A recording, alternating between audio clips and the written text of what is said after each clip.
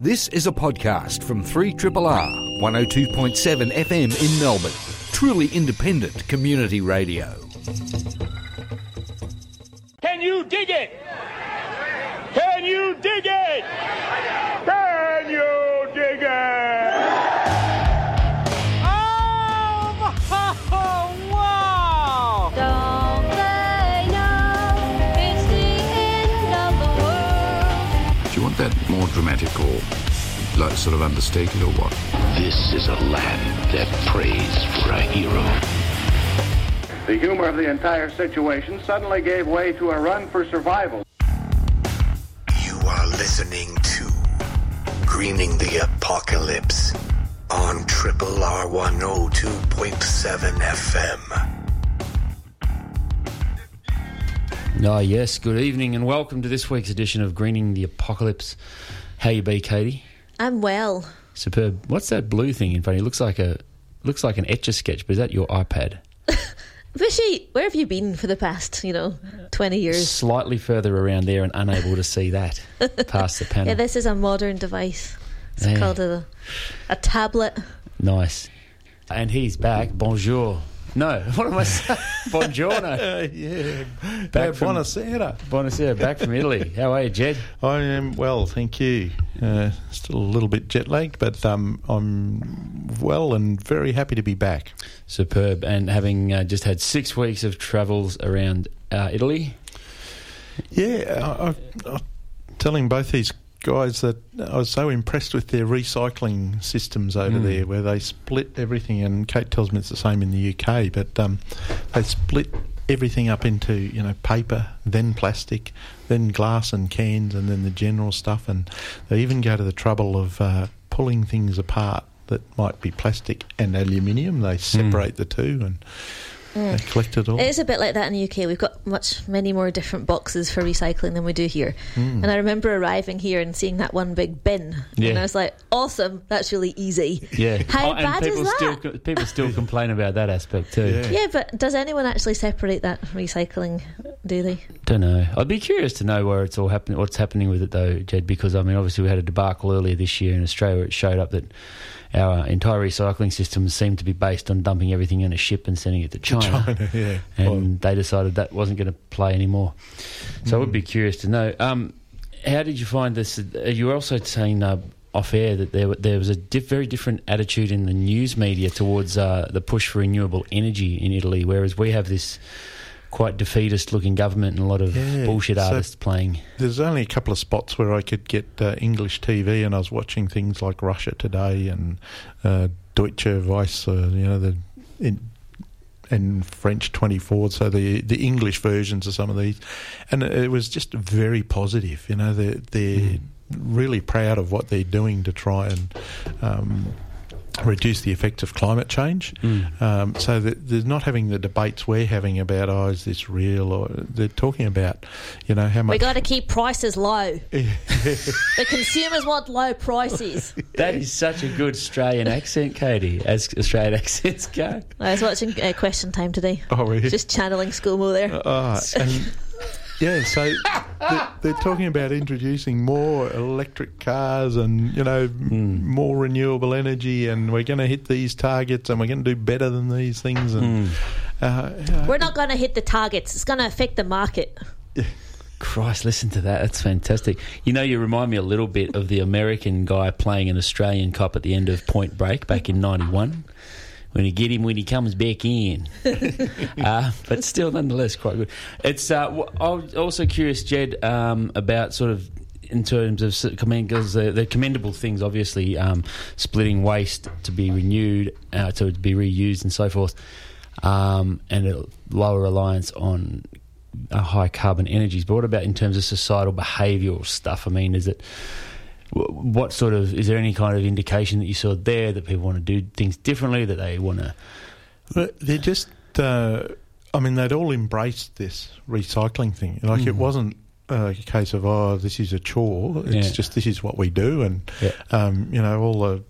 We stayed in, some apartments, and the people would say, well, this is how we do the recycling, and this is when the bins go out and all this sort of stuff. So they seem to have embraced that, and they genuinely trying to get to these targets. How about things like food miles and stuff? You see a lot of The whole slow food movement started in Italy. Yeah. They've got a very different attitude. Yeah, to food. I guess they seem to use a lot of local food, but who knows? I did comment at one stage that I can't remember what it was. It was a particular fruit that we thought, oh, yeah, how come that's available? And I said, because they just don't have the import restrictions we do. So they've probably come from Brazil. Okay. Yeah, I mean, to be getting whatever it was, peaches or something at that time of year seemed unusual. And, we were commenting, we wouldn't get that at home, and that's because it's not in season here. Yeah. But they just obviously imported it from somewhere because it wouldn't have been in season there. I guess you can do that here too. One of my friends has just moved from an apartment into a house, and she's just noticed how much rubbish she makes. Because in the apartment, you go down and you put your rubbish in with everyone else's into a big, massive container, like a huge big bin. But in a house, you have your own bin, and you're able to notice how much waste you're making. I just thought that was quite interesting. It's quite easy to be more aware of what you're doing if you can see it. That's what the splitting up thing did for me. Obviously, I noticed, we fill our recycling bin every week, but you actually notice that, oh wow, the plastic bin was always full, and it was always overflowing. Probably because we were buying little bottles of water and that sort of shit. It actually showed me that there's so much plastic. that proportionally, so they'd have these little bins that were split into, 4 equal sizes, and we'd be supplementing the plastic bin with, plastic bags full of plastic type. Yeah. So. And that's just you. Yeah. And think about everyone else on this planet. Yeah. The same thing. Trying to get your head. So it's interesting that's a good direction, because you're talking about the scale. I don't think a lot of people imagine the sheer scale of like the population of Earth and all the rest of it. And as you say, you might look at your little bin bag one week and go, oh, well, that's not too bad. I'm not chucking out too much today. But then like in Australia, I think we've hit 25 million people now and things like that. Just talking about scale, it was interesting that in Venice they collect the rubbish every day. Yeah, right. And I guess that's because they don't have tips to put it, but there's blokes in carts go around every day, and they go door to door, and they hit the buzzer, and you either bring it out, or as I saw in one case, the little old lady out the window drops it down into the cart, keeping it all tidy for the tourists. Well, partly, but probably because there are so many tourists like us generating a whole pile of bloody plastic waste and that sort of thing. So that's their way of coping with it. Other places like in Florence, they had these big bins on every corner, like an industrial bin, and there was plastic, paper, etc., and people just go and put their stuff in there. But they're certainly. So let's imagine that waste magnified by the population of the planet, which is 7 billion-ish. I think it is about 7 billion-ish. That is an epic, out of control problem, and that's just waste. Well, and it wasn't. What got me thinking was all the inputs to making all that. Like, I was just looking at our little bag of plastic, as I said, mostly bottles, and I thought, imagine all the effort that's gone into creating all those bloody plastic bottles, the labour, the materials, and now extraction of crude resources. Now we've got to go and do more work to recycle them. It was an interesting. It's an interesting thought experiment when you're very present, when you're thinking about that stuff all the time as well, and especially like if you're saying that when you're in Italy on holidays, that everything gets separated out, which means you're constantly thinking about that, which can't help but create a situation where your mind flows onto the next thing and the next thing and the next thing. And it's interesting. I mean, this is obviously waste, plastic waste, consumer waste, all of those things, food waste. They're some massive things. That, all of this obviously set to, I guess, the 3 key backdrops that we've discussed often on this show, that being climate change, resource depletion, as well as economic instabilities. Tonight's show, it's nice to have just chatted for the first 10 minutes, folks. Tonight's show, though, one of the things is sort of going to be one of those in-house conversationals, so there's no guest coming in, but something set us off the other week. I'm trying to remember the timeline now, but Adam was in here with return guest, and he was co-hosting the other day, David Spratt, and they were discussing the IPCC report, I believe.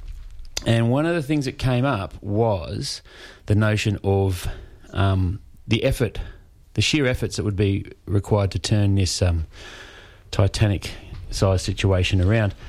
And David used the term a war economy, or a war effort, didn't he? And that kind of got me thinking, and I threw that at you guys to discuss tonight, about that truly gargantuan scale of what it is that we're looking at. Indeed. So, yeah, the IPCC report came out. I looked at the title of it just to make sure, when you were talking about. Didn't read the report. Just the summary. The global warming of 1.5 degrees, an IPCC special report on the impacts of global warming of 1.5 degrees above pre-industrial levels and related global greenhouse gas emissions pathways in the context of strengthening the global response to the threat of climate change, sustainable development and efforts to eradicate poverty. Snappy title. Snappy title, indeed. So that was released on Monday in South Korea by the Intergovernmental Panel on Climate Change. Basically, a lot of scientists very much ringing the alarm bells and saying, come on, we really need to get our stuff together. And this is a quote from it. If action isn't taken, it will take the planet into unprecedented climate future. If we compare what has happened in all of human evolutionary history, climate change is shaping the future of our civilization. And this report is a milestone in conveying that message to human society. And it's a really, really difficult message to convey to human society. As we've discussed previously, it's epic. It's really a lot to, it's overwhelming, it's existential, and it's far away, although it's ever increasingly getting closer. So this idea about getting on a war footing is in some ways optimistic, because doing a little bit of research to see what great changes can happen in a small amount of time can give you a little bit of hope. But in our research, there was a scenario. Shall I set the scenario? Let's set the scenario, because this is mind-blowing. And then we can talk about some examples of how we might meet this scenario.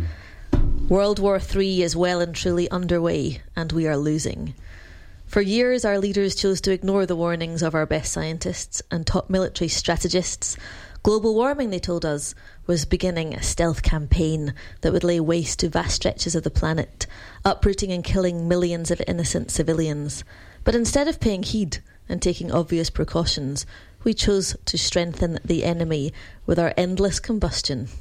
1 billion explosions of 1 billion pistons inside 1 billion cylinders have fueled a global threat as lethal as the mushroom-shaped nuclear explosions we long feared. Carbon and methane now represent the deadliest enemy of all time, the first force fully capable of harrying, scattering and impoverishing our entire civilization. That's so full on, isn't it?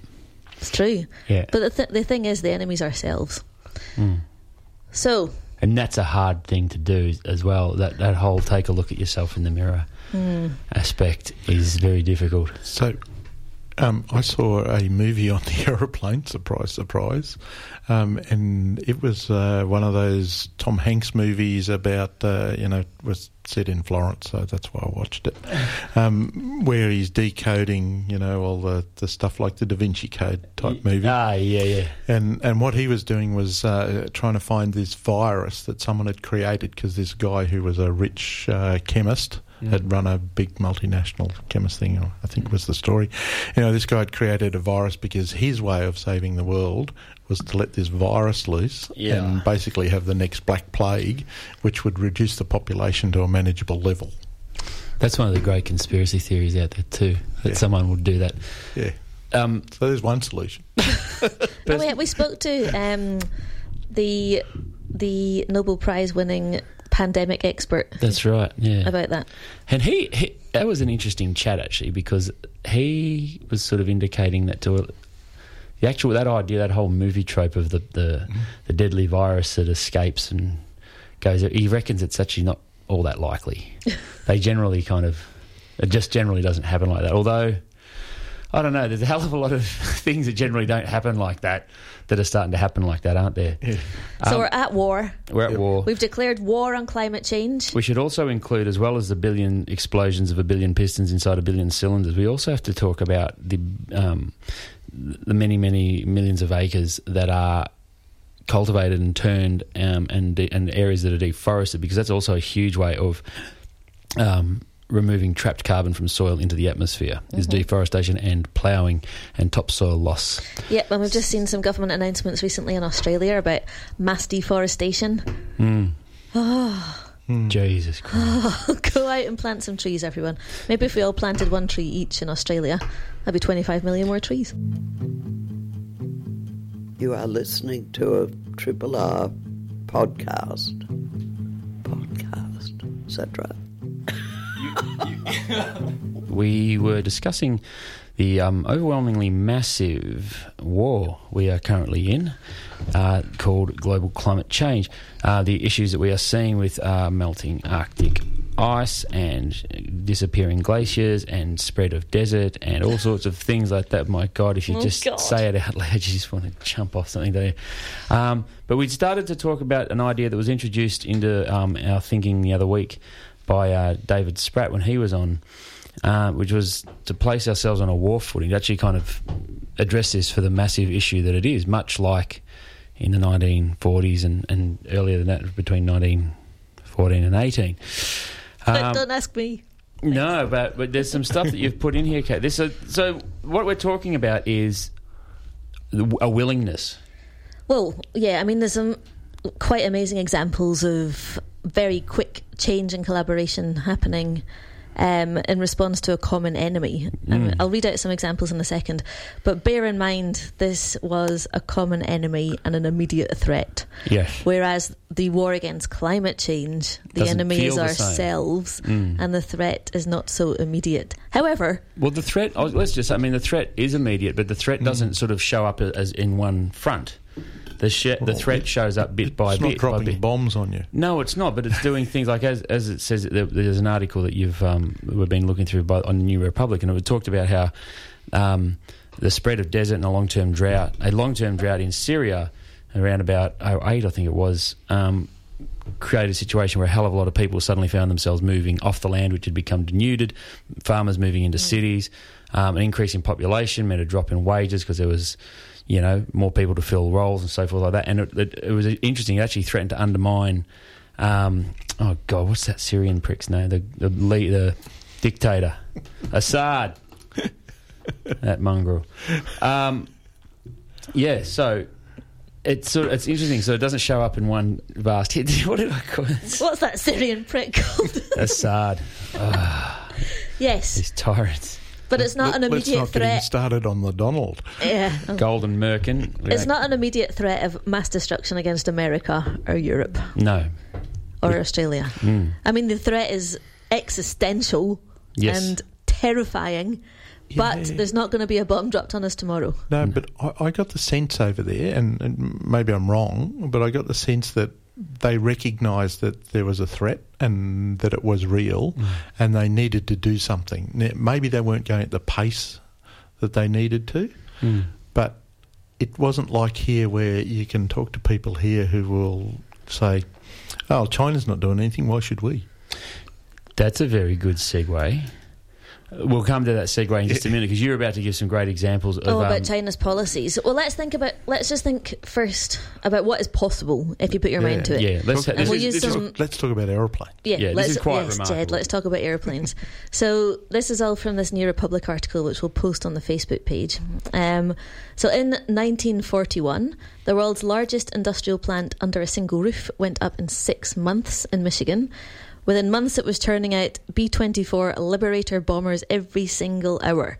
So that's huge, complicated planes, endlessly more intricate than solar panels or turbine blades, containing 1.2 million parts and, very precisely, 313,237 rivets. And there were every hour. Every hour. So, well, they're not taking an hour to build, but there's one coming out. There's one coming out every hour. But there are other companies, like the North American company, I don't think had built an aeroplane and then ended up producing more aeroplanes than any other company. So, Yeah. they went from building whatever they built to these aeroplanes like almost overnight. And and they've got another really great example here about appropriate technology. So nearby in Michigan, the Army built a tank factory faster than they could actually build the power plant to run it.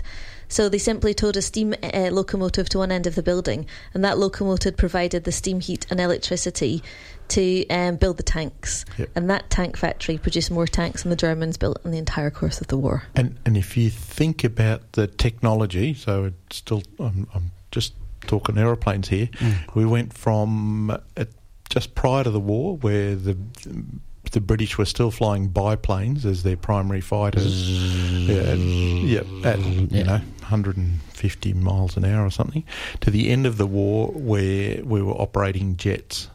In about a 5-year time frame. In a 5-year time frame, we've gone from an aeroplane that,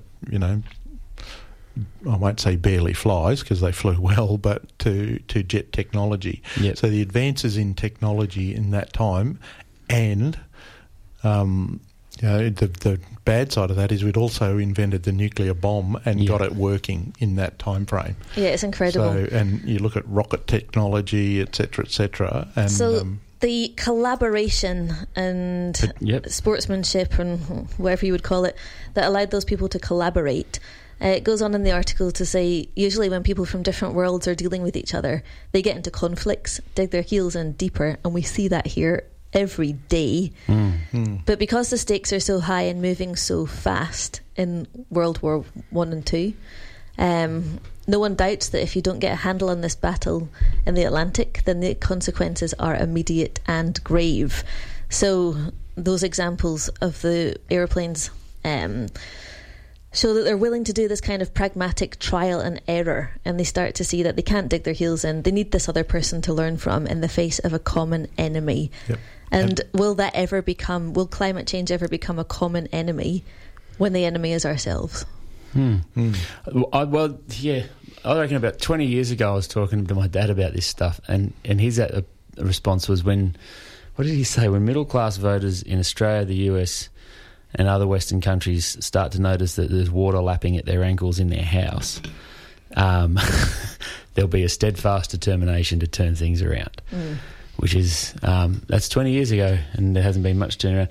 It's interesting that we have just thrown in that military example there, because there's a whole bunch of stuff that I guess what we're trying to look at the moment in tonight's show, and what we're discussing, is the idea that if you are willing to set aside a lot of bullshit and set your mind to a task, that they can be done. I'm still sadly one of those slightly nihilistic thinkers with a lot of this stuff, but I am also always fascinated and willing to celebrate human endeavour and human effort.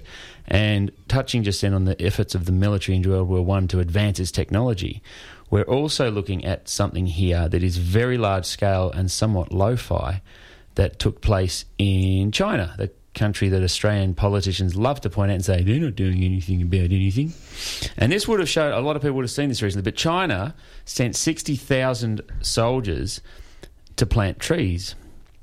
Did you guys get to read this article at all? No, that's all right.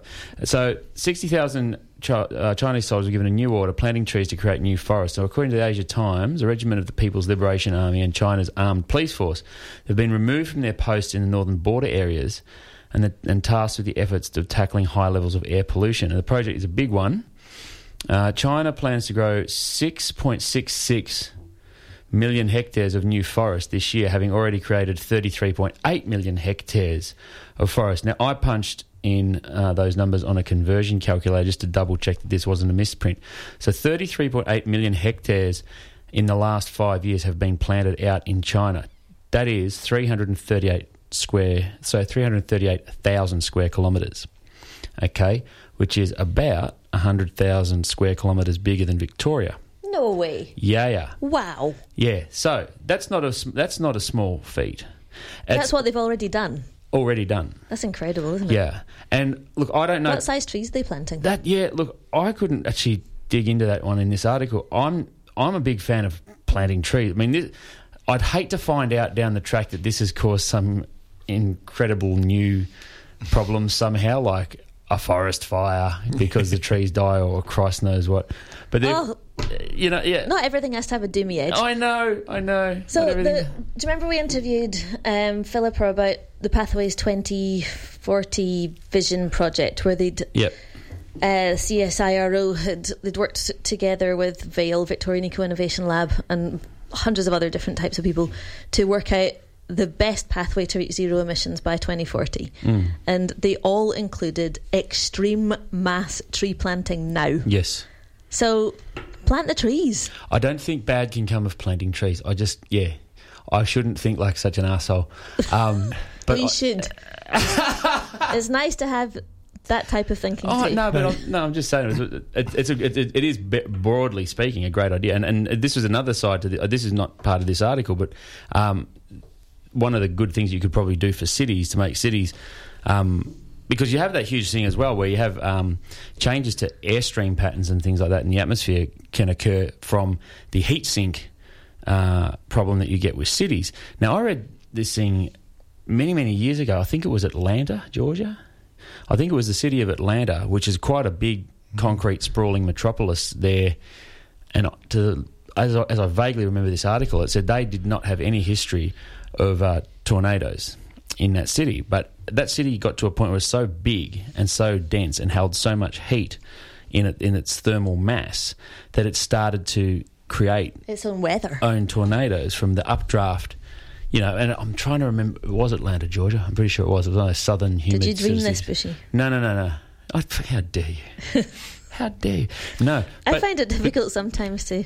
Planting out trees large scale like this is done in an area larger than the state of Victoria that we are broadcasting from cannot be a bad thing. It's extremely important to plant trees in the city.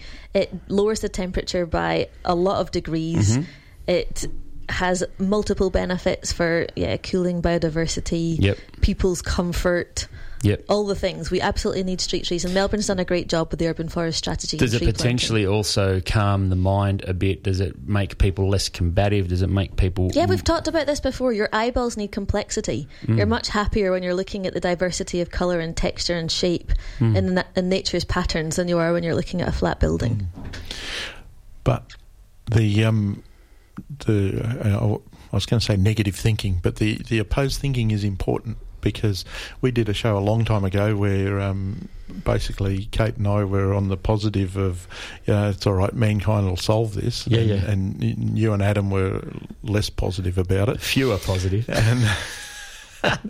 And I probably was rolling along, I think, with this belief that, we can do these massive advances in production and technology when we want to, and we will, because we'll realise that this is real and we've got to get our finger out and do it. Whereas you guys are probably coming from a better knowledge base, are saying, well, people have been saying this for 20 years and no one's done anything. Why would they now? And I think we need to have that thinking, because there's a lot of people out there who were like me, rolling along thinking, it's actually not that bad yet, and we don't really need to do anything. And when we do have to, our business will become more efficient. Our so-called leaders will do the right thing by us, and they'll trigger all this production and the stuff you're talking about, New Scientist, it would be interesting about what modelling they've done. We might talk about that in a while. But if we don't have the thought of what if we do nothing, then that's what will end up happening, because we will do nothing, because we're basically a complacent and we're used to beast. having things done for us too. And a lot of the stuff that's required is actually a personal change. Yeah, I think that's a massive thing as well. I mean, as we said, we don't really do struggle anymore. No. We just don't do struggle, and I find that really such a challenge. Well, just humans don't do struggle. So the idea of being asked to turn around and pitch in on a large scale to try and turn around... We don't do struggle here in this room in Australia. Yeah. Well, like the Western world, broadly speaking. I mean, go on rations. You're going to have one egg a week. Yeah. We want all your aluminium pots and pans because we're going to make aeroplanes out of There's plenty of people living like that across the world. Yeah, and they're the ones who are suffering the most. And that's one of the problems in sub-Saharan Africa and parts of Southeast Asia where you have these entirely monstrous storms now sweeping in off the ocean, parts of Central and Southern America. That's one of the great issues of it. But yeah, I'm constantly at a struggle to try and convince my kids sometimes that they need to just stop asking for things because, Christ, I sound like such a pariah. But there's probably a few people in New South Wales doing struggle out in the drought. But well, that's right. There is exactly. You're just then talking about the idea. Our leaders in Australia. It was funny when I remember being a kid and seeing a lot of these issues starting to show up on the news, even age of 10 or 15, and just thinking to myself at the time, if they're on the tally and they're on the news, maybe someone's taking care of it and it's going to be in the past. But the more and more you see this horrific split in modern politics between each side or multiple sides in Australia when it comes to environmental issues, energy issues, all that sort of stuff. We've got our so-called illustrious leaders. They've got one leg shackled to coal mines and people who want to clear huge swathes of land and all these other things. We've got the Murray-Darling River. It doesn't have a river in it anymore. It's completely and utterly broken. Yeah. It really is. So we do need a war-scale effort to turn this thing around, don't we? And we need completely different leadership.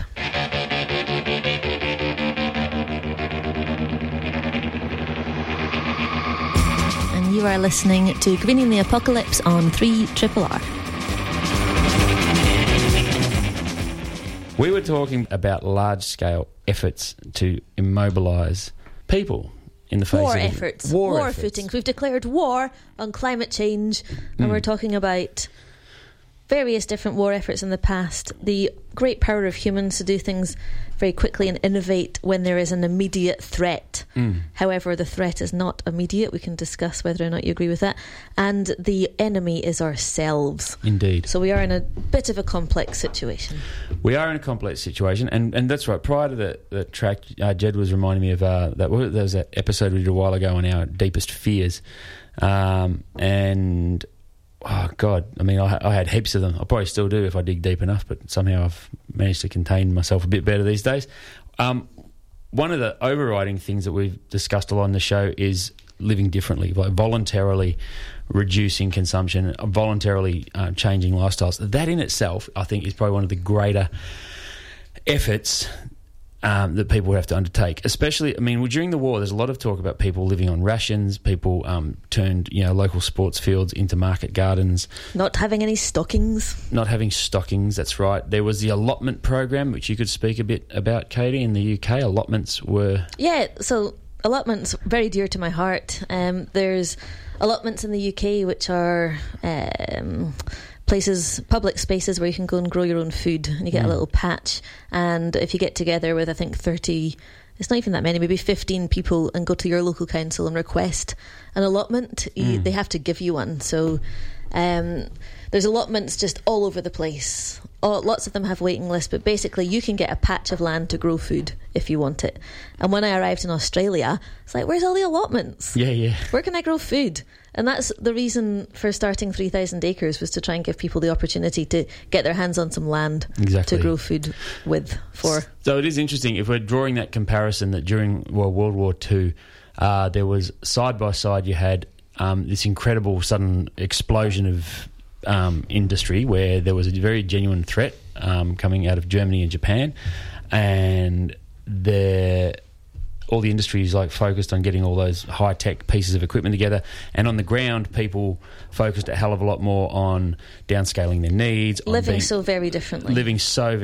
And in fact, it's kind of unusual. It might sound unusual, but there was always a lot of anecdotal stories and stuff that came out of people talking quite fondly about their time during the war, not because they loved having the constant threat of a bomb falling through the roof, but because a lot of people spoke of the camaraderie and community that occurred during that time. So yeah, you have to collaborate and share, talk to your neighbours, think about how you're going to completely do things differently. This world and lifestyle that we live in at the moment is so very individualistic. Indeed. And also nuclear family, you don't collaborate with your neighbours, you don't need to. Well, that's actually quite different. We find unless you live in Macedon. living out of town. Well, no, it's just it's Brunswick. It's a bit quiet. Yeah, there's lots of little pockets of that do happen. So if we can take that idea of volunteering reduction in consumption or voluntary behaviours anyway, and perhaps stick it side by side with the redirection of energies and efforts into large-scale projects. It is becoming, the tide's turning a little bit, I think, with choosing to live differently, and you can see it in fashion. So I have this dirty little habit of following all of these fashion bloggers on Instagram, and they're very recently changing. There's lots of influencers on Instagram, so people will wear something and then someone else will go and buy it, and lots of them are choosing to shop in op shops and reuse outfits and style rather than purchase new things. Redirect consumption habits. So, and they're doing that because of pressure from their followers and from the media. So hopefully there's glimpses of things changing. Yeah, I think I'm going to throw two little things, a very similar theme, or pretty much the identical theme, two very different responses to a problem. I'm going to throw them in there. Number one, I've got an article here about a Mumbai beach that went from a dump to being a turtle hatchery in 2 years. Were you familiar with that? Yes, it was amazing. The images, wasn't it, before Pretty and after crazy. photos? And because I'm an ass, I put that on Facebook and said, I'm probably going to find out that this is fake news, but if not, how fantastic. But over a 2-year time scale, a large city beach in Mumbai, which was previously, and I quote here, shin deep in plastic waste, has been cleaned. Like, all of the plastic has been picked up by volunteers and residents and everything, and now it's suitable for a turtle hatchery, and these green sea turtles are coming... maybe not a green sea turtle. I have to check what species. Well, the images that were up, like the first image, you could see it looked like a dump, and the second image, I was like, oh, they've just put all the rubbish in bin bags. Yeah. And then I was like, they're not bin bags, they're turtles. That's the thing I do want to know, like, where did all that plastic go when it was picked up? Because there's a whole bunch of other things I keep Well, saying. it might be like China's clean air policy, where China had this policy that they wanted to have, they've got terrible problems with smoke and pollution in all of the major cities. So they came up with this policy where they wanted to enact a clean air movement. So all of the dirty industry stuff, chemical factories and that sort of thing, they had to just move immediately. To Bangladesh. Or shut down. Yeah, right. So they made it so very difficult for them to relocate, because it's really difficult to relocate a chemicals plant, that most of them, or a lot of them, shut, but a lot of them relocated to places where people weren't taking tourist photos of skylines. So maybe the rubbish is now with the relocated chemical plants somewhere hidden in the depths of China. I think a lot of logging crews out in East Gippsland used to do that. They'd log right up to within 100 metres of the road and then leave heaps of trees up, so you'd have no idea. You'd be driving through there. Oh, this is nice. And then nice forest. 200 metres each direction is just carnage. But the clean air policy, I mean, if they did it well rather than just shifting the problem somewhere else, again, it's an example of very rapid change happening as a result of... That was a government policy. Yeah. I think that's one of the... Well, that's the problem. It seems like so often the problem does just get sort of shifted somewhere else, and whereas... I mean, we do talk a lot about individualistic culture. We do have one, but there is something to be said for you as the individual, like doing that, like facing the mirror and going, all right, it stops with me. Like if everyone... The only thing you have control over is yourself. That's right, yeah, to improve how you're doing it. And if you do I know for my own self and trying to improve the way that I live, it's really hard. It's not easy. I keep making stupid decisions every day. I was feeling guilty on the weekend because I was doing the gardening and I was putting stuff in the green bin instead of, mulching it. Putting it on the garden. I thought, Bushy will belt me. Tell him he's just... Wrap a rose thorn around your head. Well, that turtle had... So the cleaning up of that Mumbai beach I thought was pretty impressive. I mean, it's very impressive that you can take a beach. And I've been to India and there's a hell of a lot of waste issues there, or there was when I was there 10 plus years ago. So let's call that big, small thinking, or small, big thinking. There's another thing I want to touch on, and I feel like I'm robbing Radio Marinara of some of their content, but have you guys heard of a young fellow whose name is Boyan Slat? I didn't know his name, but I know the project you're going to talk about. Yeah. Have you guys heard of the Ocean Cleanup Project? The Ocean Cleanup... So the Boyan Slat, right, he was born... His birthday's 2 days before mine, July 27th. He was born in 1994. Whoa. I'd nearly wrapped up high school at that stage, and he was a wee baby. And he went on, when he was 16 years old, he went on a diving holiday in Greece and observed far more plastic than he observed fish. All right, so that's 8 years ago, 2010. So he has launched the Ocean Cleanup Project. The Ocean Cleanup Project is absolutely nuts because what this seeks to do is to, the famous oceanic garbage patches. We've got, I think we've got 5 of them. Let's have a quick look at that map. There's one, I think maybe all of the major oceans have got a garbage patch, which is just nuts. This is like these, what's called a gear. It's like a circulating ocean current that traps washed out plastic in these huge areas. It's not like a solid island that you can walk on. It's just these huge patches. Where the hell is the map? Anyway, long and the short of it is, this young fella decided, and this is another thing I wanted to talk about before we wrap up the show tonight, is that I probably get a bit defeatist sometimes, maybe because I'm in my early 40s now, and I haven't seen a hell of a lot of directional changes and things like that necessarily. Oh, blah, blah. Early 40s, come on. But no, what I'm saying is this cat's young. Get some time up. This dude's young, and he's grown up in a completely different world. He's grown up in a very different world to us in terms of, well, just everything. Like, I still am fucking... If not you, then who, Bushy? Exactly. But I'm still fucking gobsmacked that the internet's a thing and it works. Whereas this kid just grew up with it. You know what I mean? Like, he doesn't have a landline. He never had a landline. He never had to buy a 20-metre extension cord to take calls in his bedroom. Okay? So that's a different world. And so that's a different perspective on the world. And so this boy on Slack guy, and he raised... Check this out. He raised in the Ocean Cleanup Project... Since it started, the organisation has raised $31.5 million in donations from entrepreneurs in Europe and in Silicon Valley. Jeez, oh. Yeah.